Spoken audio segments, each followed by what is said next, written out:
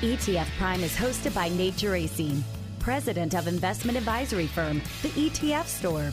This program is for informational purposes only and does not constitute investment advice. Investing in ETFs involves risk, including potential loss of principal. Any past performance figures discussed are not necessarily indicative of future results. The ETF Store is not affiliated with ETF Trends and ETF Database or any of its affiliates. ETF Trends and ETF Database participation in this program should not be construed as an endorsement or an indication by ETF Trends and ETF Database of the value of any ETF Store product or service. Visit etfstore.com for more information. And now a word from iShares. The shift to a low-carbon economy is changing the way people invest.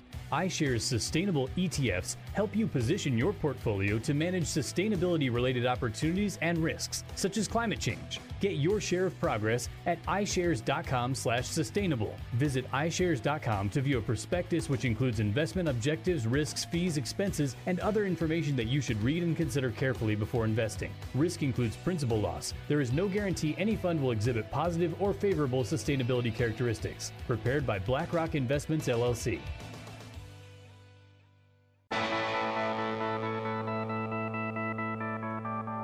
Now it's time for ETF Prime, where we discuss everything you need to know about exchange-traded funds and the world of investing.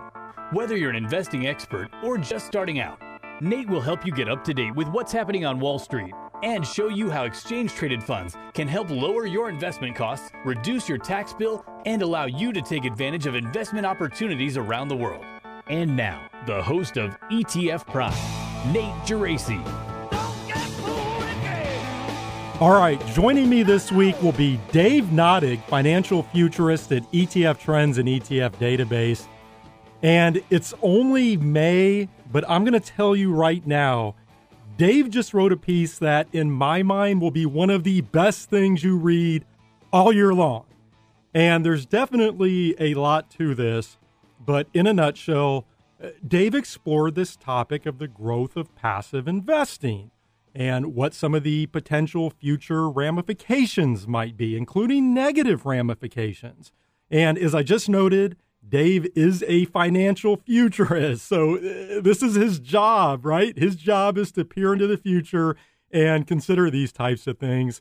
But it's interesting because even before Dave wrote this piece, I felt like I was seeing a lot more negativity around passive investing this year for whatever reason. It just seemed like more people were taking shots at indexing.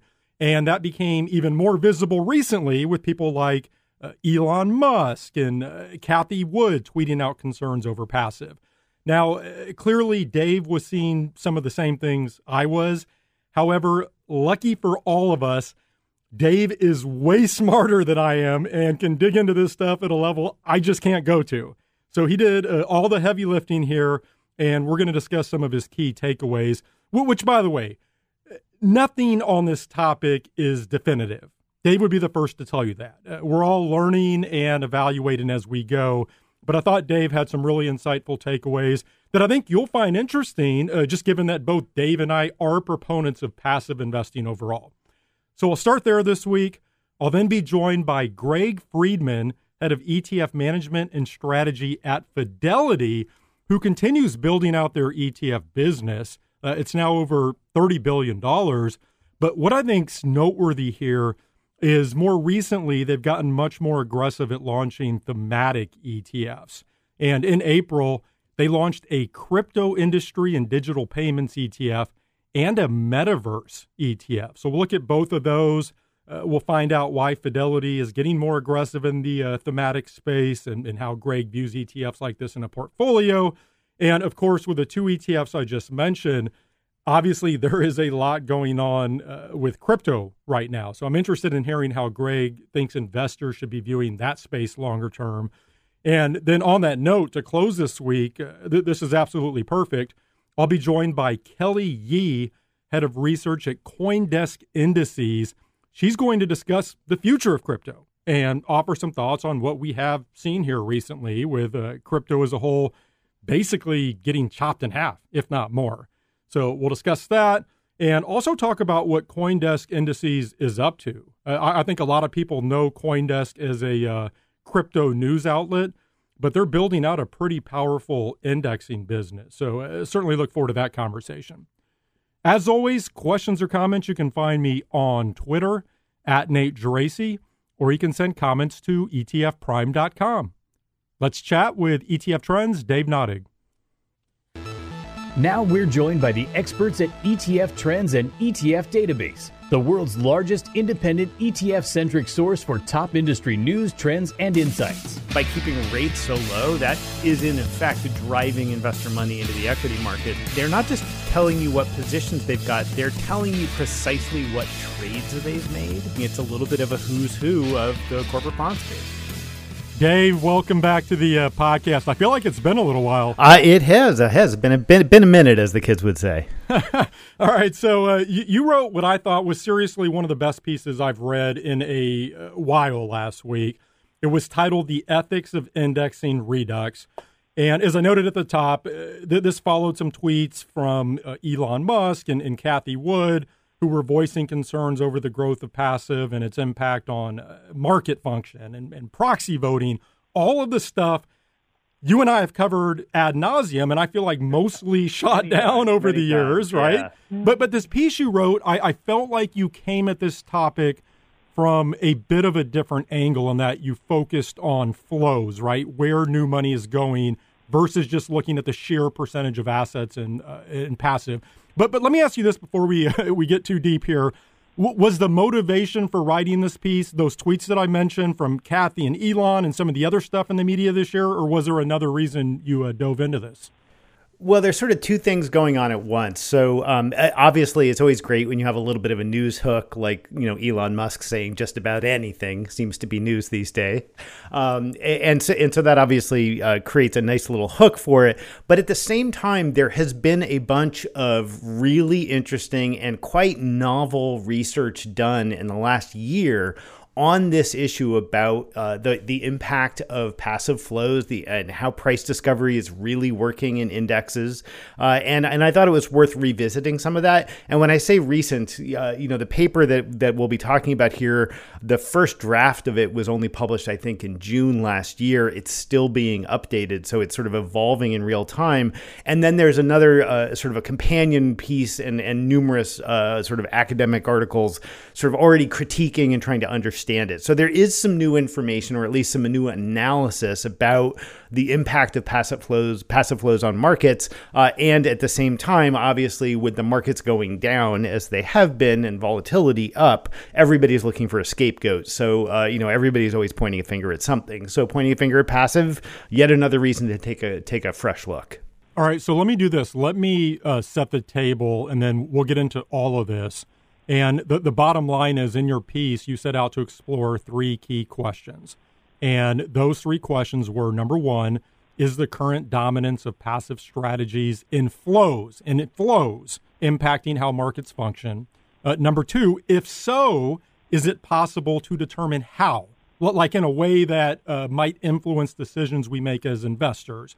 And then the third question was, does pooled ownership, so mutual funds, ETFs, closed-end funds, do they create any winners or losers in a way that isn't representative of that ownership? And again, obviously a lot here. What I thought I would do, I'm just going to open this up to you, and we'll see where this goes, which I think could be anywhere with you and I. But let's just start high level. What did you find as you sought out answers to these three questions?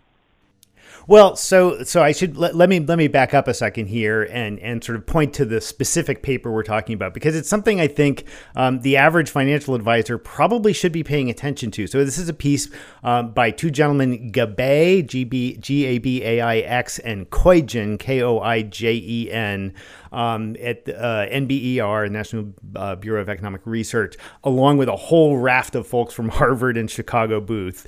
So like a real heavy hitters group addressing the issue of how do flows impact prices. The way they approached this was to ask the question mathematically, is there, when $1 million shows up in the market, does it matter how? Does it matter if that $1 million is one trade or 100 trades? Does it matter if that $1 million is going into one stock stock or an index of stocks. And they, I won't belabor it, but you go through the entire paper, and I think it is held up to a lot of peer review and some sort of critical articles as well. What they discover is that as opposed to what you would expect from the efficient market hypothesis, which is that incremental $1 million shouldn't move prices all that much on their own, absent any fundamental change in the stock, what they actually find is that pretty much algorithmically, $1 million going into Tesla makes Tesla's market cap go up by $1 million, meaning that there's effectively no selling in that process, if that makes sense, meaning the flow itself is baking in the value of its trade. More interestingly, what they find is when you then apply that to, say, a basket of 500 stocks, i.e. any index creation, it actually is 5 times as impactful, meaning $1 million showing up in SPY makes the S&P 500 go up by $5 million. So it's almost a money multiplier effect. I don't want to use, it's not really the same math, but it acts as an inelasticity multiplier on how flows impact prices. It's been very controversial. Obviously, there are a lot of folks out there who believe that prices should only move with fundamentals. And so it's an interesting question. But if true, and sort of mathematically it certainly appears to be true, it has a lot of implications for things we think we know about the markets. It's certainly some of the math behind the relentless bid, right? Because this flow is largely driven by retirement savings. And if those folks are showing up into the market as regular buyers, then you expect that to just keep pushing prices up over and over again at a greater impact than you might expect. So that's the sort of the nutshell version of it. It's got a lot of people's hair on fire because it does seem to violate the efficient markets hypothesis. But I think most rational people who've been in the market kind of think the efficient market hypothesis has been a pretty unproven hypothesis for a long time. It explains some, but definitely not all of what we see in markets. With the example that you just walked through with $1 million coming into a single stock versus going into, say, an equity index, just in layman's terms, what is the rationale in the paper for why there is a higher multiplier for the money going into an index fund? Why is that? Well, so causally, it's difficult to say this is the specific reason. There are a couple of explanations that you can put in there.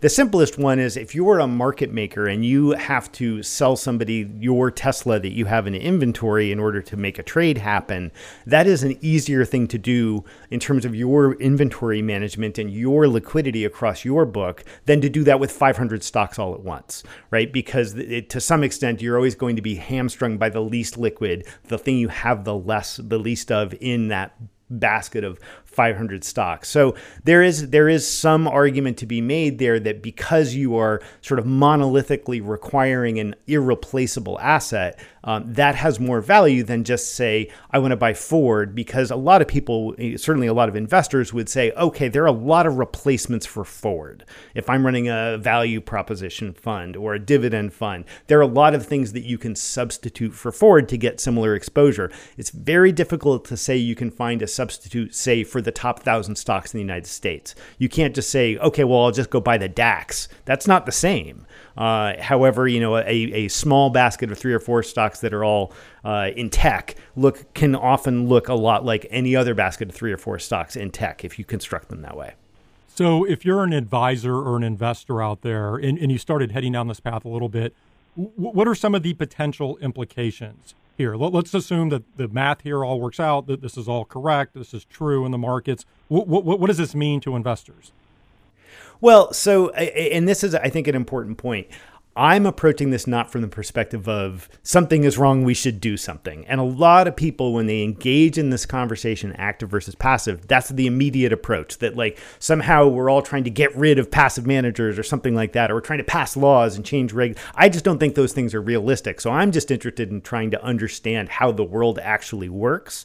So the paper here and some of the subsequent dialogue would suggest that if this is true, then it means the characteristics of markets are a little bit different than we might expect, right? So we now, if this is true, that means that we have a reason to expect that long-term flows will continue to support markets regardless of short-term volatility. That's the relentless bid argument, right? The money flowing in continuously into 401k plans until it doesn't, right? That's the other the hiccup on this is this works in both directions. So when we reach the sort of mythical drawdown period where more money is flowing out of equities because baby boomers are selling to buy bonds than millennials are putting into the 401k market, this can invert and all of a sudden you have this negative flow impact on the same thing. So it means that we need to be careful of those tipping points, and that when you get to either side of that tipping point, either ramping up into it or ramping down, markets will move more than we might otherwise expect. And that feels very true to me. I think we all have had that sense of like, golly, the VIX is only 25, but boy, it seems like it's moving a lot. That's true, right? That's the market we're in right now.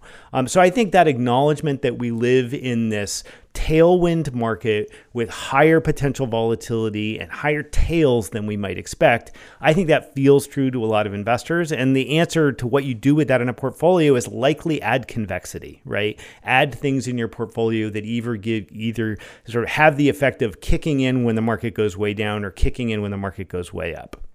I always like to play devil's advocate on these types of topics. So let me hit you with a couple of alternative views, and maybe you agree with some of these. But let's start with passive overall, because the thrust of the discussion that's out there in the public is on passive investing. Clearly, that was threaded through your piece. And if the real issue here is that there is this constant bid in the market, the relentless bid, because people have to save for retirement, I'm curious why passive investing is viewed as the culprit. Because to me, if the thought is, well, look, investors have to put money to work in stocks and bonds, right? That's not a passive issue. That's just an investing issue. Yeah. So the passive, right? I was just going to say the same thing would be happening, except money would be going into active funds, which, by the way, in aggregate own all of the same stuff as passive funds. So why does passive seem to be in the crosshairs?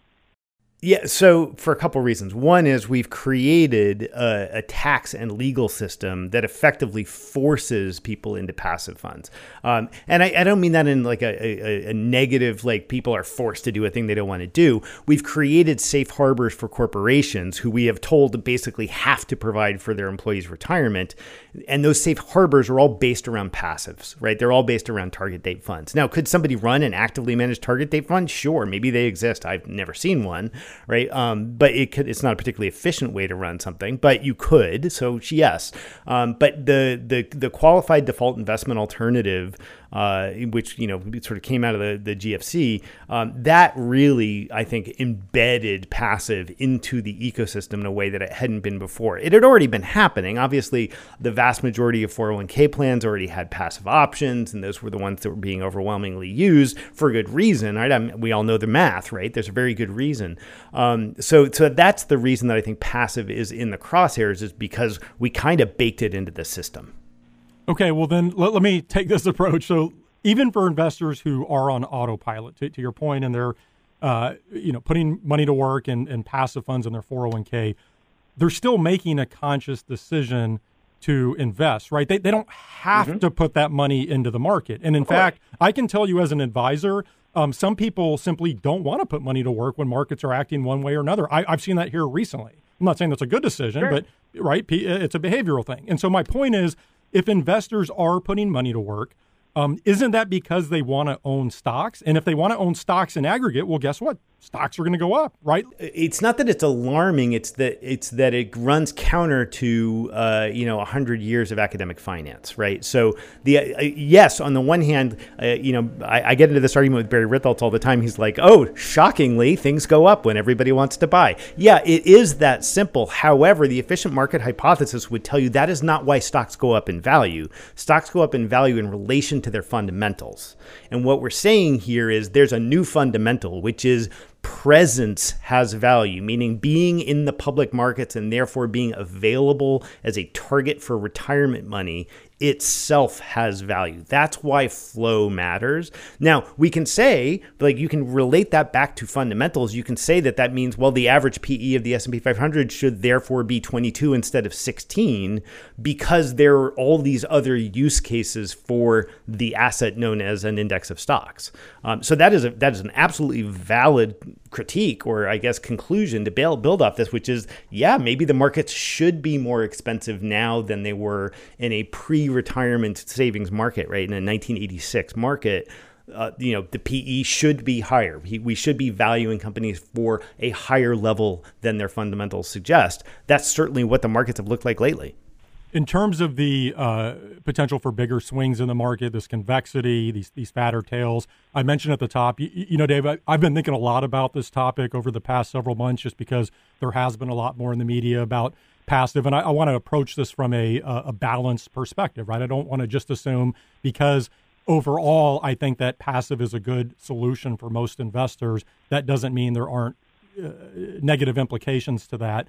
And I don't know if you saw my tweet recently, but I have something that I'm now calling Nate's hyper-efficient market hypothesis. But it sounds a lot like what you're hitting on. And simply put, the more I thought about this, I agree that the growth of passive is causing bigger swings in stocks.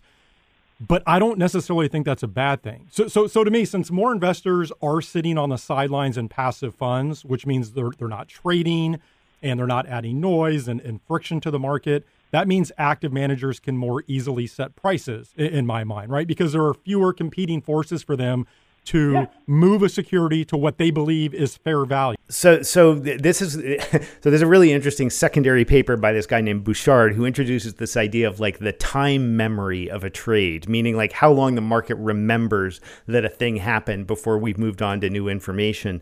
I think you are correct in the short term, meaning if Tesla blows away earnings, the reaction to that will be both more violent and over faster than it would have been 10 years ago, or that it would be in the absence of any passive in the market.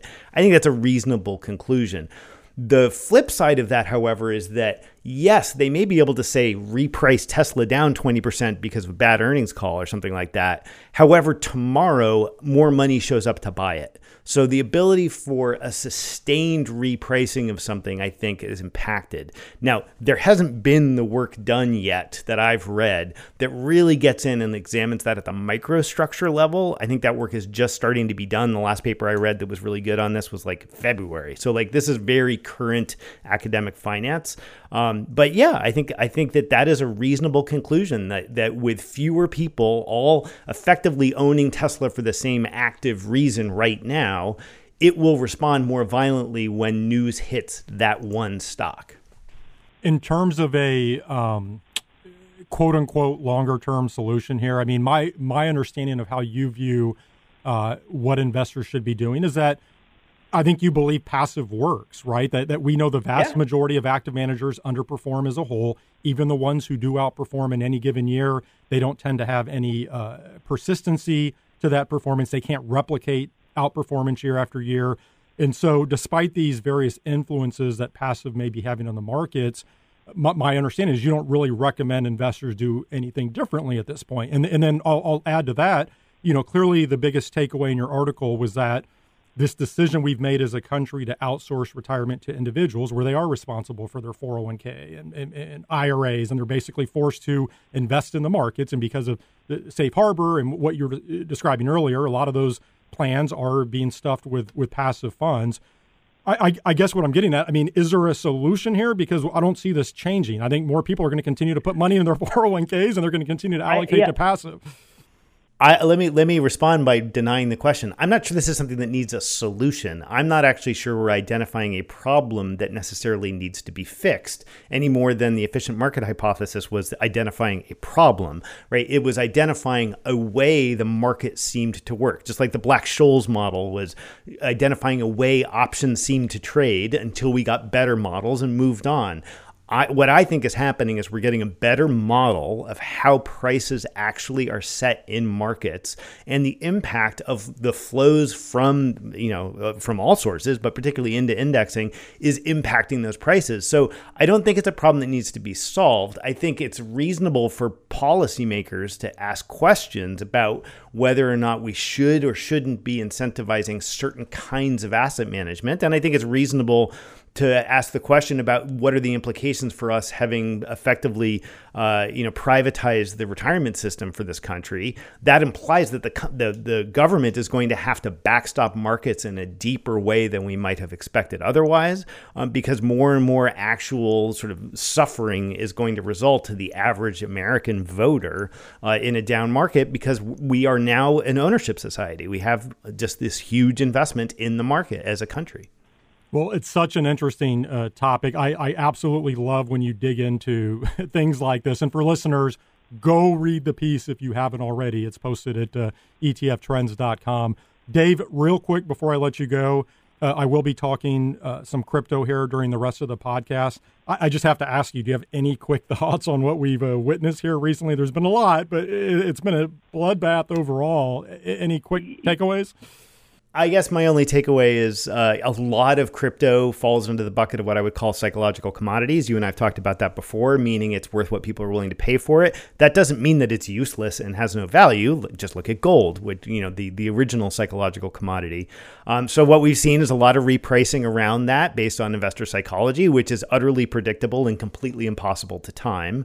And then every time this happens, what should emerge, hopefully, is a higher and higher value placed on utility in the space.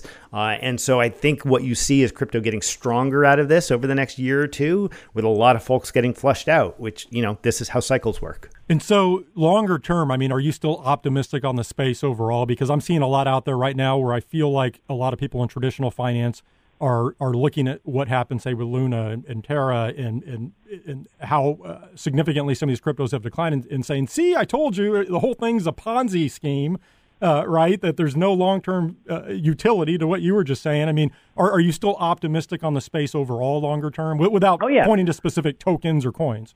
Yeah. I am optimistic. I am optimistic about it as the innovation hotbed for finance for the next 10 years. Absolutely. Does that mean the value of anything in it is going to go up? I have no idea. I don't know whether Bitcoin could sit at 30 grand for the rest of my life. I'm not going to try to make a prediction on that. I think that we're still learning a lot in the decentralized finance sandbox, and I still think it's full of razor blades. Dave, fantastic stuff as always. Certainly appreciate it. Thank you for joining me. Thanks for having me, Nate. That was Dave Nottig, financial futurist at ETF Trends and ETF Database.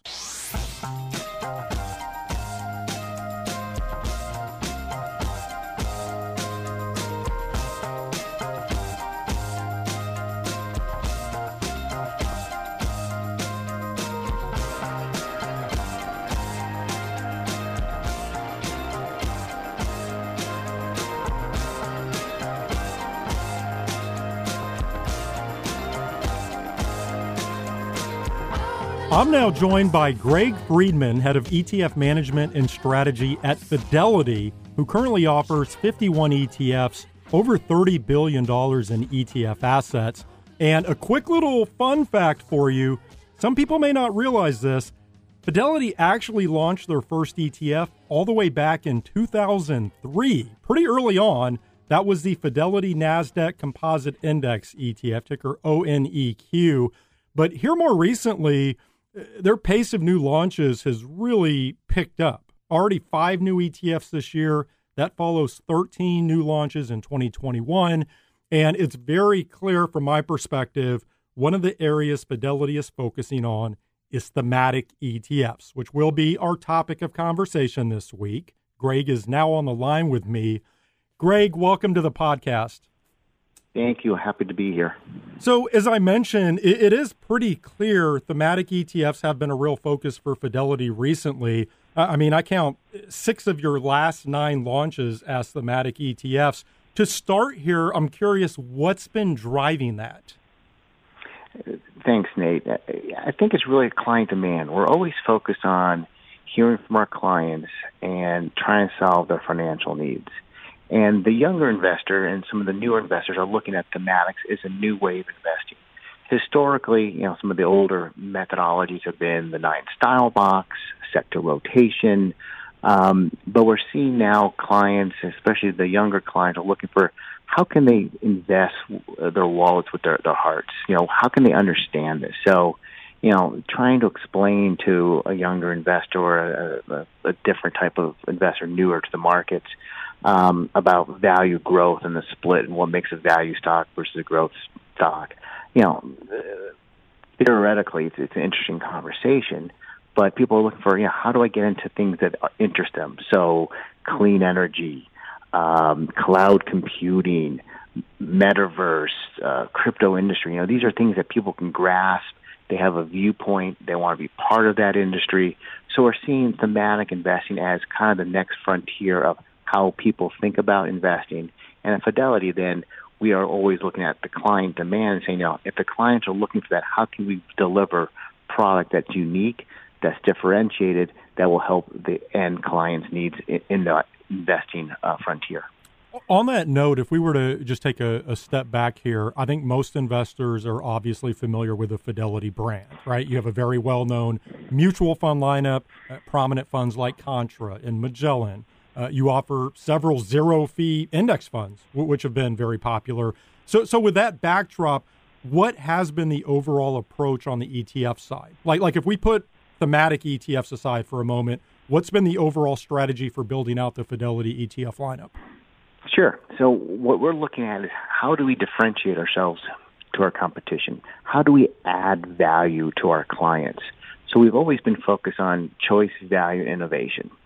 So in that construct, if you look at the ETF, history books, back in '93 with the invent of the SPDR, chapter 1 in my mind has always been passive or indexed type ETFs.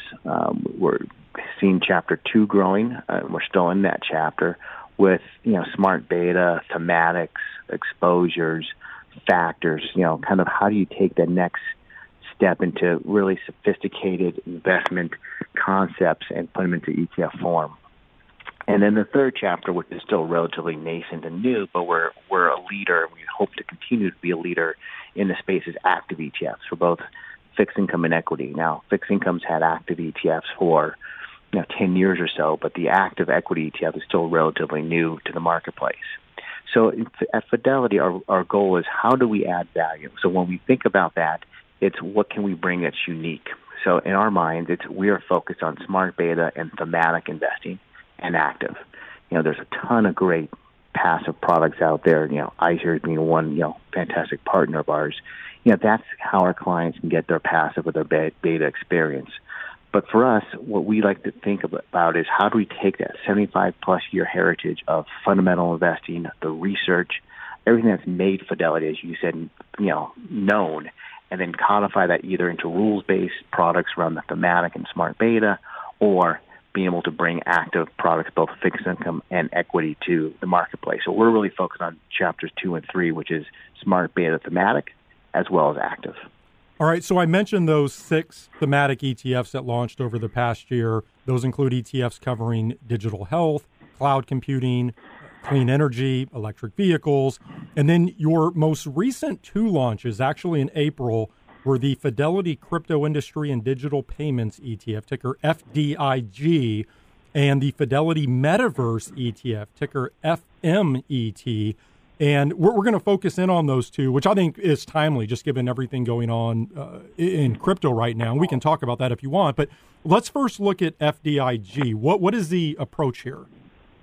So it's taking, once again, looking at that research, the same research that goes into our active mutual funds, active ETFs. We've taken that research and codified it into a rules-based methodology. This particular index is really focused on crypto mining, cryptocurrency trading, exchanges, blockchain technology, as well as digital payments.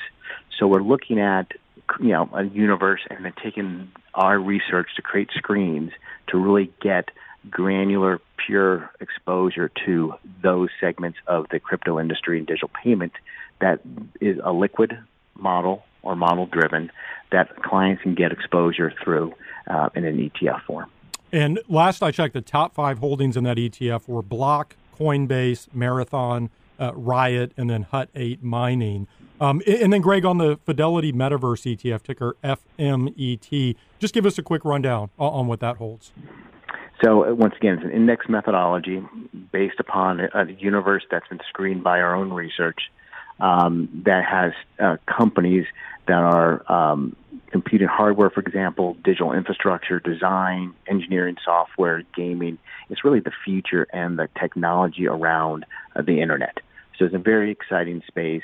There's a quality screen on that one that gets a little more in terms of custom model-driven approaches to this exciting space of the metaverse.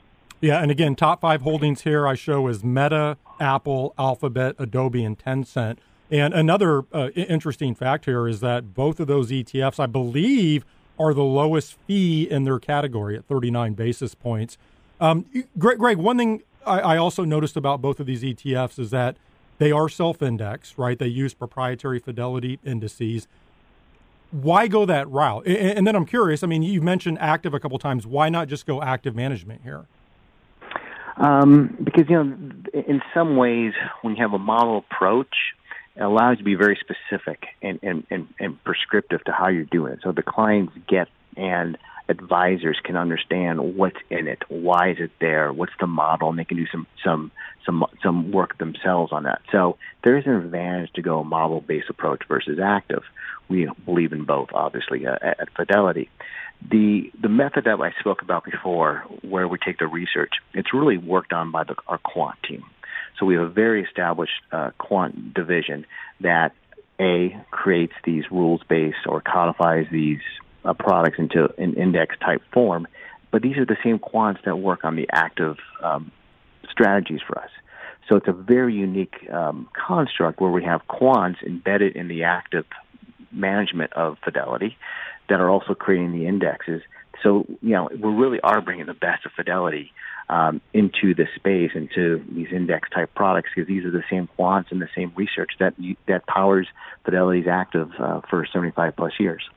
In terms of the current market environment, obviously it has been very tough sledding recently for crypto and NFTs and in the quote-unquote disruptive tech space. Do you have any thoughts on what we're seeing right now, or at least on how you think investors should view these spaces moving forward? I mean, it's an exciting space. It's taken a lot of media and a lot of attention. A lot of people are interested in it. So, we are, as a firm, looking at crypto very seriously across many different business lines, capabilities, products. So we are, just as excited as probably our clients and advisors are to see how this goes. But we are, taking a very strong look, as well as, a perspective of we want to be leaders in this space. Going back to where we started the conversation, I think about your other thematic ETFs, which do center around more disruptive themes. I'm curious, just overall, how do you view the role of these in a portfolio? And I'll contrast that a little bit with the fact that many of your most popular ETFs are traditional sector ETFs, right? Technology and healthcare and financials, energy. So how do you view the role of thematic ETFs versus these more traditional sector ETFs? Should they be used similarly in a portfolio, or do you see different use cases? I think in some ways they should be used similar. As we spoke about at the beginning of our conversation, there's been the 9 style box, there's been sector rotation, and this is just another methodology for people to invest, something that they can understand, that they can get their arms around, that they can, really vote with their wallet. So, people looked at the 9 style box. Let's do value growth. Let's do size. People looked at it from a factor, momentum, quality, low volatility, etc. Others have, as you've mentioned, some of our more successful products have been on the sector side, so you can do sector rotation. This is no different. This is just a different way of thinking about investing. And our goal as Fidelity is how do we offer those building blocks, the thematics that people want to use to invest in different ways now, but bring quality to them, bringing different perspectives and bringing the best of Fidelity in that form. So, in our minds, thematic is just another way of investing, another way for clients to get exposure and for us to help solve their investment needs. Well, Greg, appreciate the perspective. A pleasure finally having you on the podcast. Congratulations on the recent launches. Certainly look forward to doing this again. Thank you for joining me. Thank you. I really appreciate it. That was Greg Friedman, head of ETF management and strategy at Fidelity. Introducing Capital Group's new actively managed ETFs. A new suite of ETFs brought to you by a company with a proven track record of long-term results. A 90-year history of navigating ups and downs and everything behind it.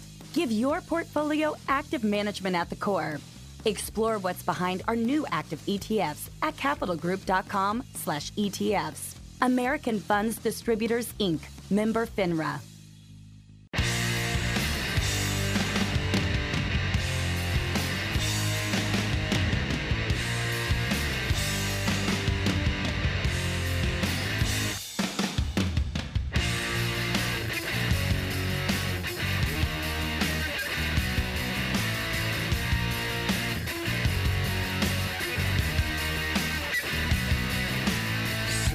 My last guest this week, certainly not least, is Kelly Yee, head of research at CoinDesk Indices, which we'll talk about what they do, but Kelly herself is an ETF industry veteran. She previously led the ETF research and product development efforts at Index IQ. Prior to that, she was with New York Life Investments. Before that, she was a senior fixed income strategist at Goldman Sachs, among other pretty interesting roles. And she's now on the line with me from New York. Kelly, great to reconnect. Welcome to the podcast. Thank you, Nate. Great to be here. All right, so look, the timing is certainly interesting for us given everything going on in the crypto markets right now, and I do want to get into that. But I'd actually love to start by just talking a little bit about your background.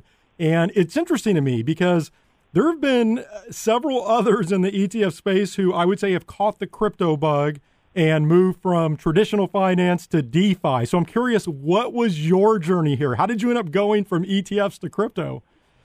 Yeah, sure. So as you mentioned, there are a couple of veterans that joined the crypto industry. And for me, crypto is almost like ETF industry 20 years ago.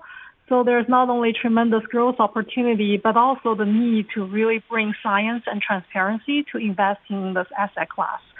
So when I was in Index IQ, we were known for democratizing alternative investments, right? And as you know, Nate, it's very hard to find liquid instruments that deliver uncorrelated returns in the bull market leading to the COVID lockdown. So that's when I started looking at crypto and really thinking about designing strategies using Bitcoin. So one thing led to another. I got this opportunity to lead research at CoinDesk Indices, and I'm really doing exactly what I did at Index IQ, but in a new exciting asset class. Okay, so as I alluded to, given everything going on in the crypto markets right now, I think we have to start there this week, and then we'll get into what CoinDesk Indices is up to. But let me just open this up to you. I mean, what do you make of everything we're seeing right now? We had this Luna and Terra disaster last week. Bitcoin has been more than cut in half from its highs. Pretty much everywhere you look, it's not pretty. So how are you viewing all this right now? Yeah, sure. It's definitely not pretty. But crypto, when you think about it, it's still a nascent asset class, and investors need to be prepared for the volatility. So Bitcoin, as you mentioned, just cut by half, right? It has experienced multiple episodes of drawdowns of more than 50% in the past 5 years. So the recent Luna crisis, what's surprising is really the velocity of the sell-off. So Luna, the native token for the Terra blockchain that's backing the UST stablecoin, experienced a drop of 99% last week. So quickly, it's almost like the entire 2007-2008 financial crisis happening in 3 days. So I think the crash is really a true test to the DeFi market. So we'll see, the jury is out there who is swimming naked as the tide turns. It's a painful process for many of us to watch, but it's also a necessary path for crypto to become a mature asset class.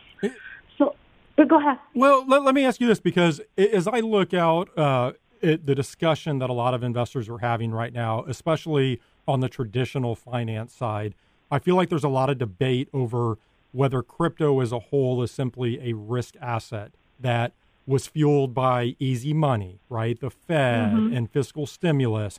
And the debate is whether this can be a longer-term hedge and an uncorrelated asset, or again, if this is just a pure risk asset. And at the moment, I think it does look more like a risk asset. To your point, it's still early in the space, so I'm not drawing any long-term conclusions. But do you have any thoughts on that debate in particular?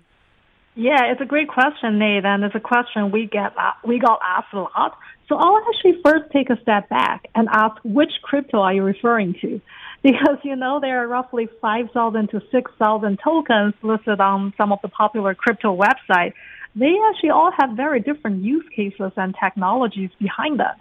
So when you say, is crypto a risky asset or a hedge?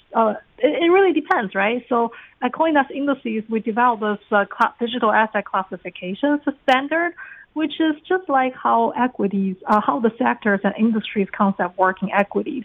So for example, right, Bitcoin is a currency that's serving as medium exchange for unbarred global transactions, where Ethereum is more like a smart contract platform that serves as a foundation to build the digital economy.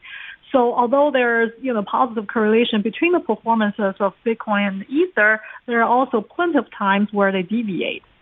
In terms of, yeah, go ahead. Yeah, that's one thing I want to emphasize. But even when you focus on Bitcoin for a second, right, the correlation between Bitcoin and risky asset classes, for example, equities, has evolved over time. It started low but become higher, right, as investors are more attracted to the return, to it because of the high return potential. So I do think, in the near term, the behavior of the market is largely driven by macro narratives and investors' flows.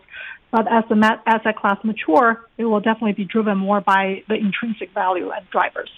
I'm really glad you brought up the digital asset classification standard that was developed by CoinDesk Indices. And I do want to talk a little bit more about specifically what CoinDesk Indices is doing. But this is perfect in the context of our discussion, because I was visiting earlier with ETF Trends' Dave Nottig and made the point to him that there are a lot of people in traditional finance who, again, are saying, hey, look at what happened with Luna. It's all a Ponzi scheme, right? There's no inherent value here. And I'm curious, as you go through and evaluate the hundreds of digital assets that are out there, what are some markers you're looking at, or what are some things that you look at to try to discern, whether or not a crypto may have staying power longer term, is something that is supported and is robust versus something that may be fly by night?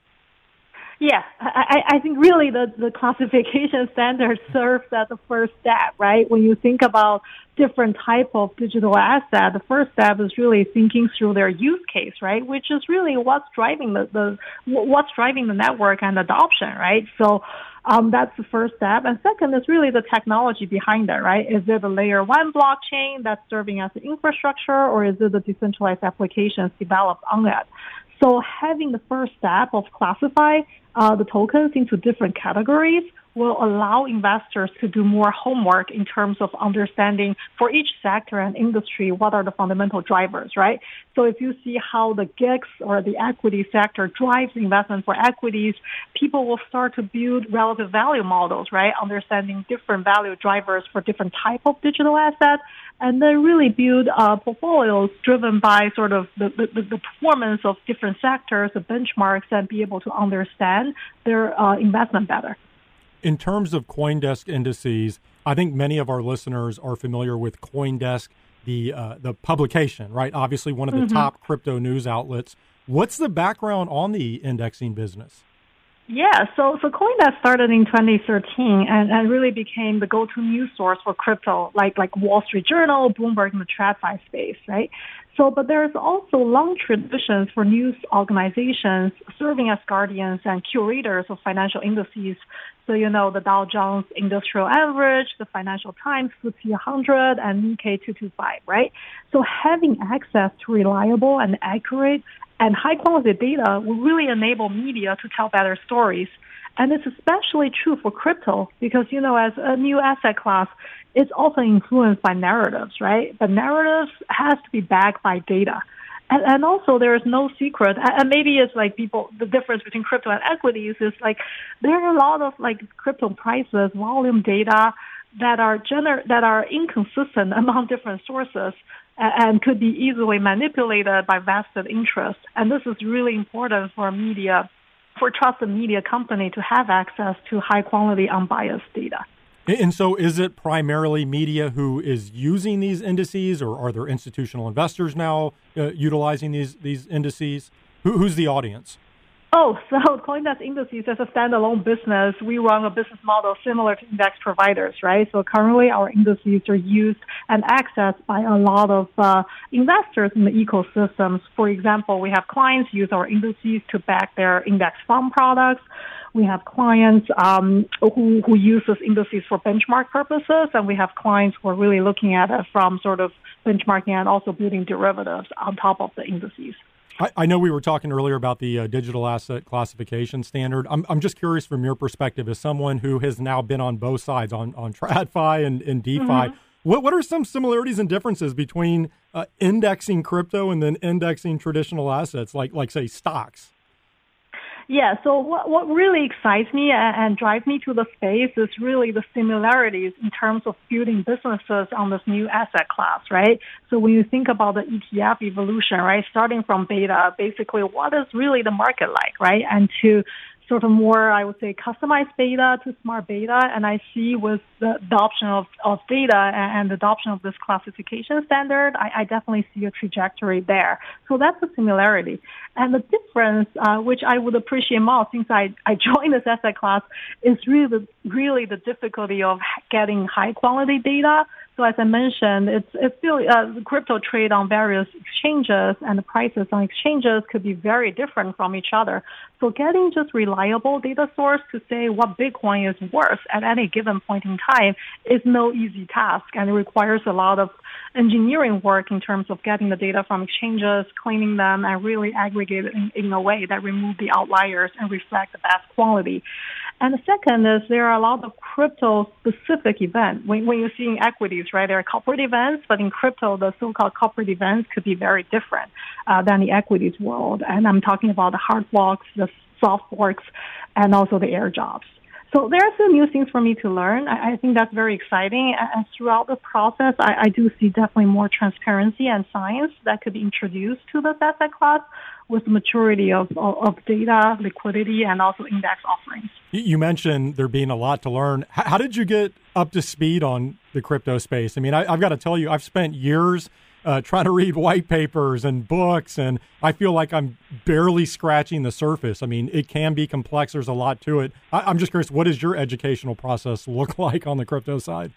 Yeah, I think part of this learning by doing, right? Yeah, for sure. Because I think just to tell you the whole process when we classify digital asset, we really go deep into each protocol's website, white paper, and really try to understand not only just what they say they do, but what they are actually doing.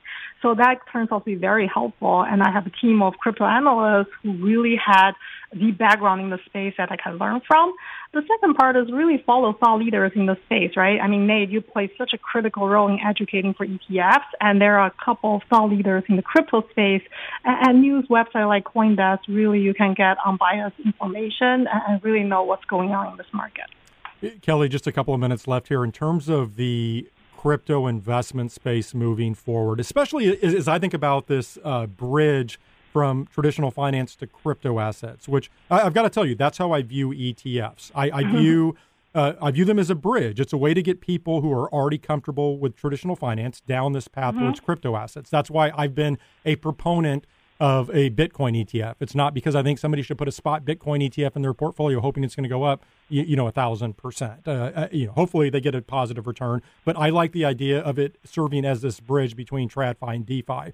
The question I have for you is, sort of with that in mind, what are some trends you're watching for in this space? Like obviously we have this major regulatory backdrop. I think that's the centerpiece here to all of this. That has to get figured out. And hopefully that will sooner rather than later. But what else are you watching for in terms of the evolution of crypto investing? Yeah, so I think the first thing is definitely more transparency through data and indexing. And you will see more data products and index products coming to the market really serve as price discovery mechanism to allow investors to have a good understanding of what is driving the market and what does the performance look like for different sectors. And the second is, I would say, more science introduced to crypto investing powered by data, right? Starting with the adoption of the classification standard, starting with products that are really backed by indices that are providing benchmark and access. And then with all that, right, there's evolution of investment models. So basically, asset managers, like Nate, as you asked the question on how do people evaluate different tokens, right? With the data and models and standards in the space, there will be more mature models being developed and more mature investment strategies being developed. And lastly, it's regulatory clarity, right? With that clarity, that will foster more responsive innovation and more institutional adoption. Well, Kelly, really enjoyed hearing your perspective this week. I'm so glad we could finally have you on the podcast. It had been way overdue. Thank you for joining me this week. Thank you, Nate. I really enjoyed our discussion. That was Kelly Yee, Head of Research at CoinDesk Indices. That'll do it for this week's ETF Prime. I want to thank one of our sponsors, Van Eck. If you would like to learn more about Van Eck ETFs, you can visit vaneck.com. Next week, I'll be joined by Stratega's Nicholas Bonsack. They're a new player in ETFs. He's going to discuss their approach. And then Armada ETF's David Arbach will go in-depth on the real estate market and the recently launched Home Appreciation U.S. REIT ETF. Until then, have a great week, everyone.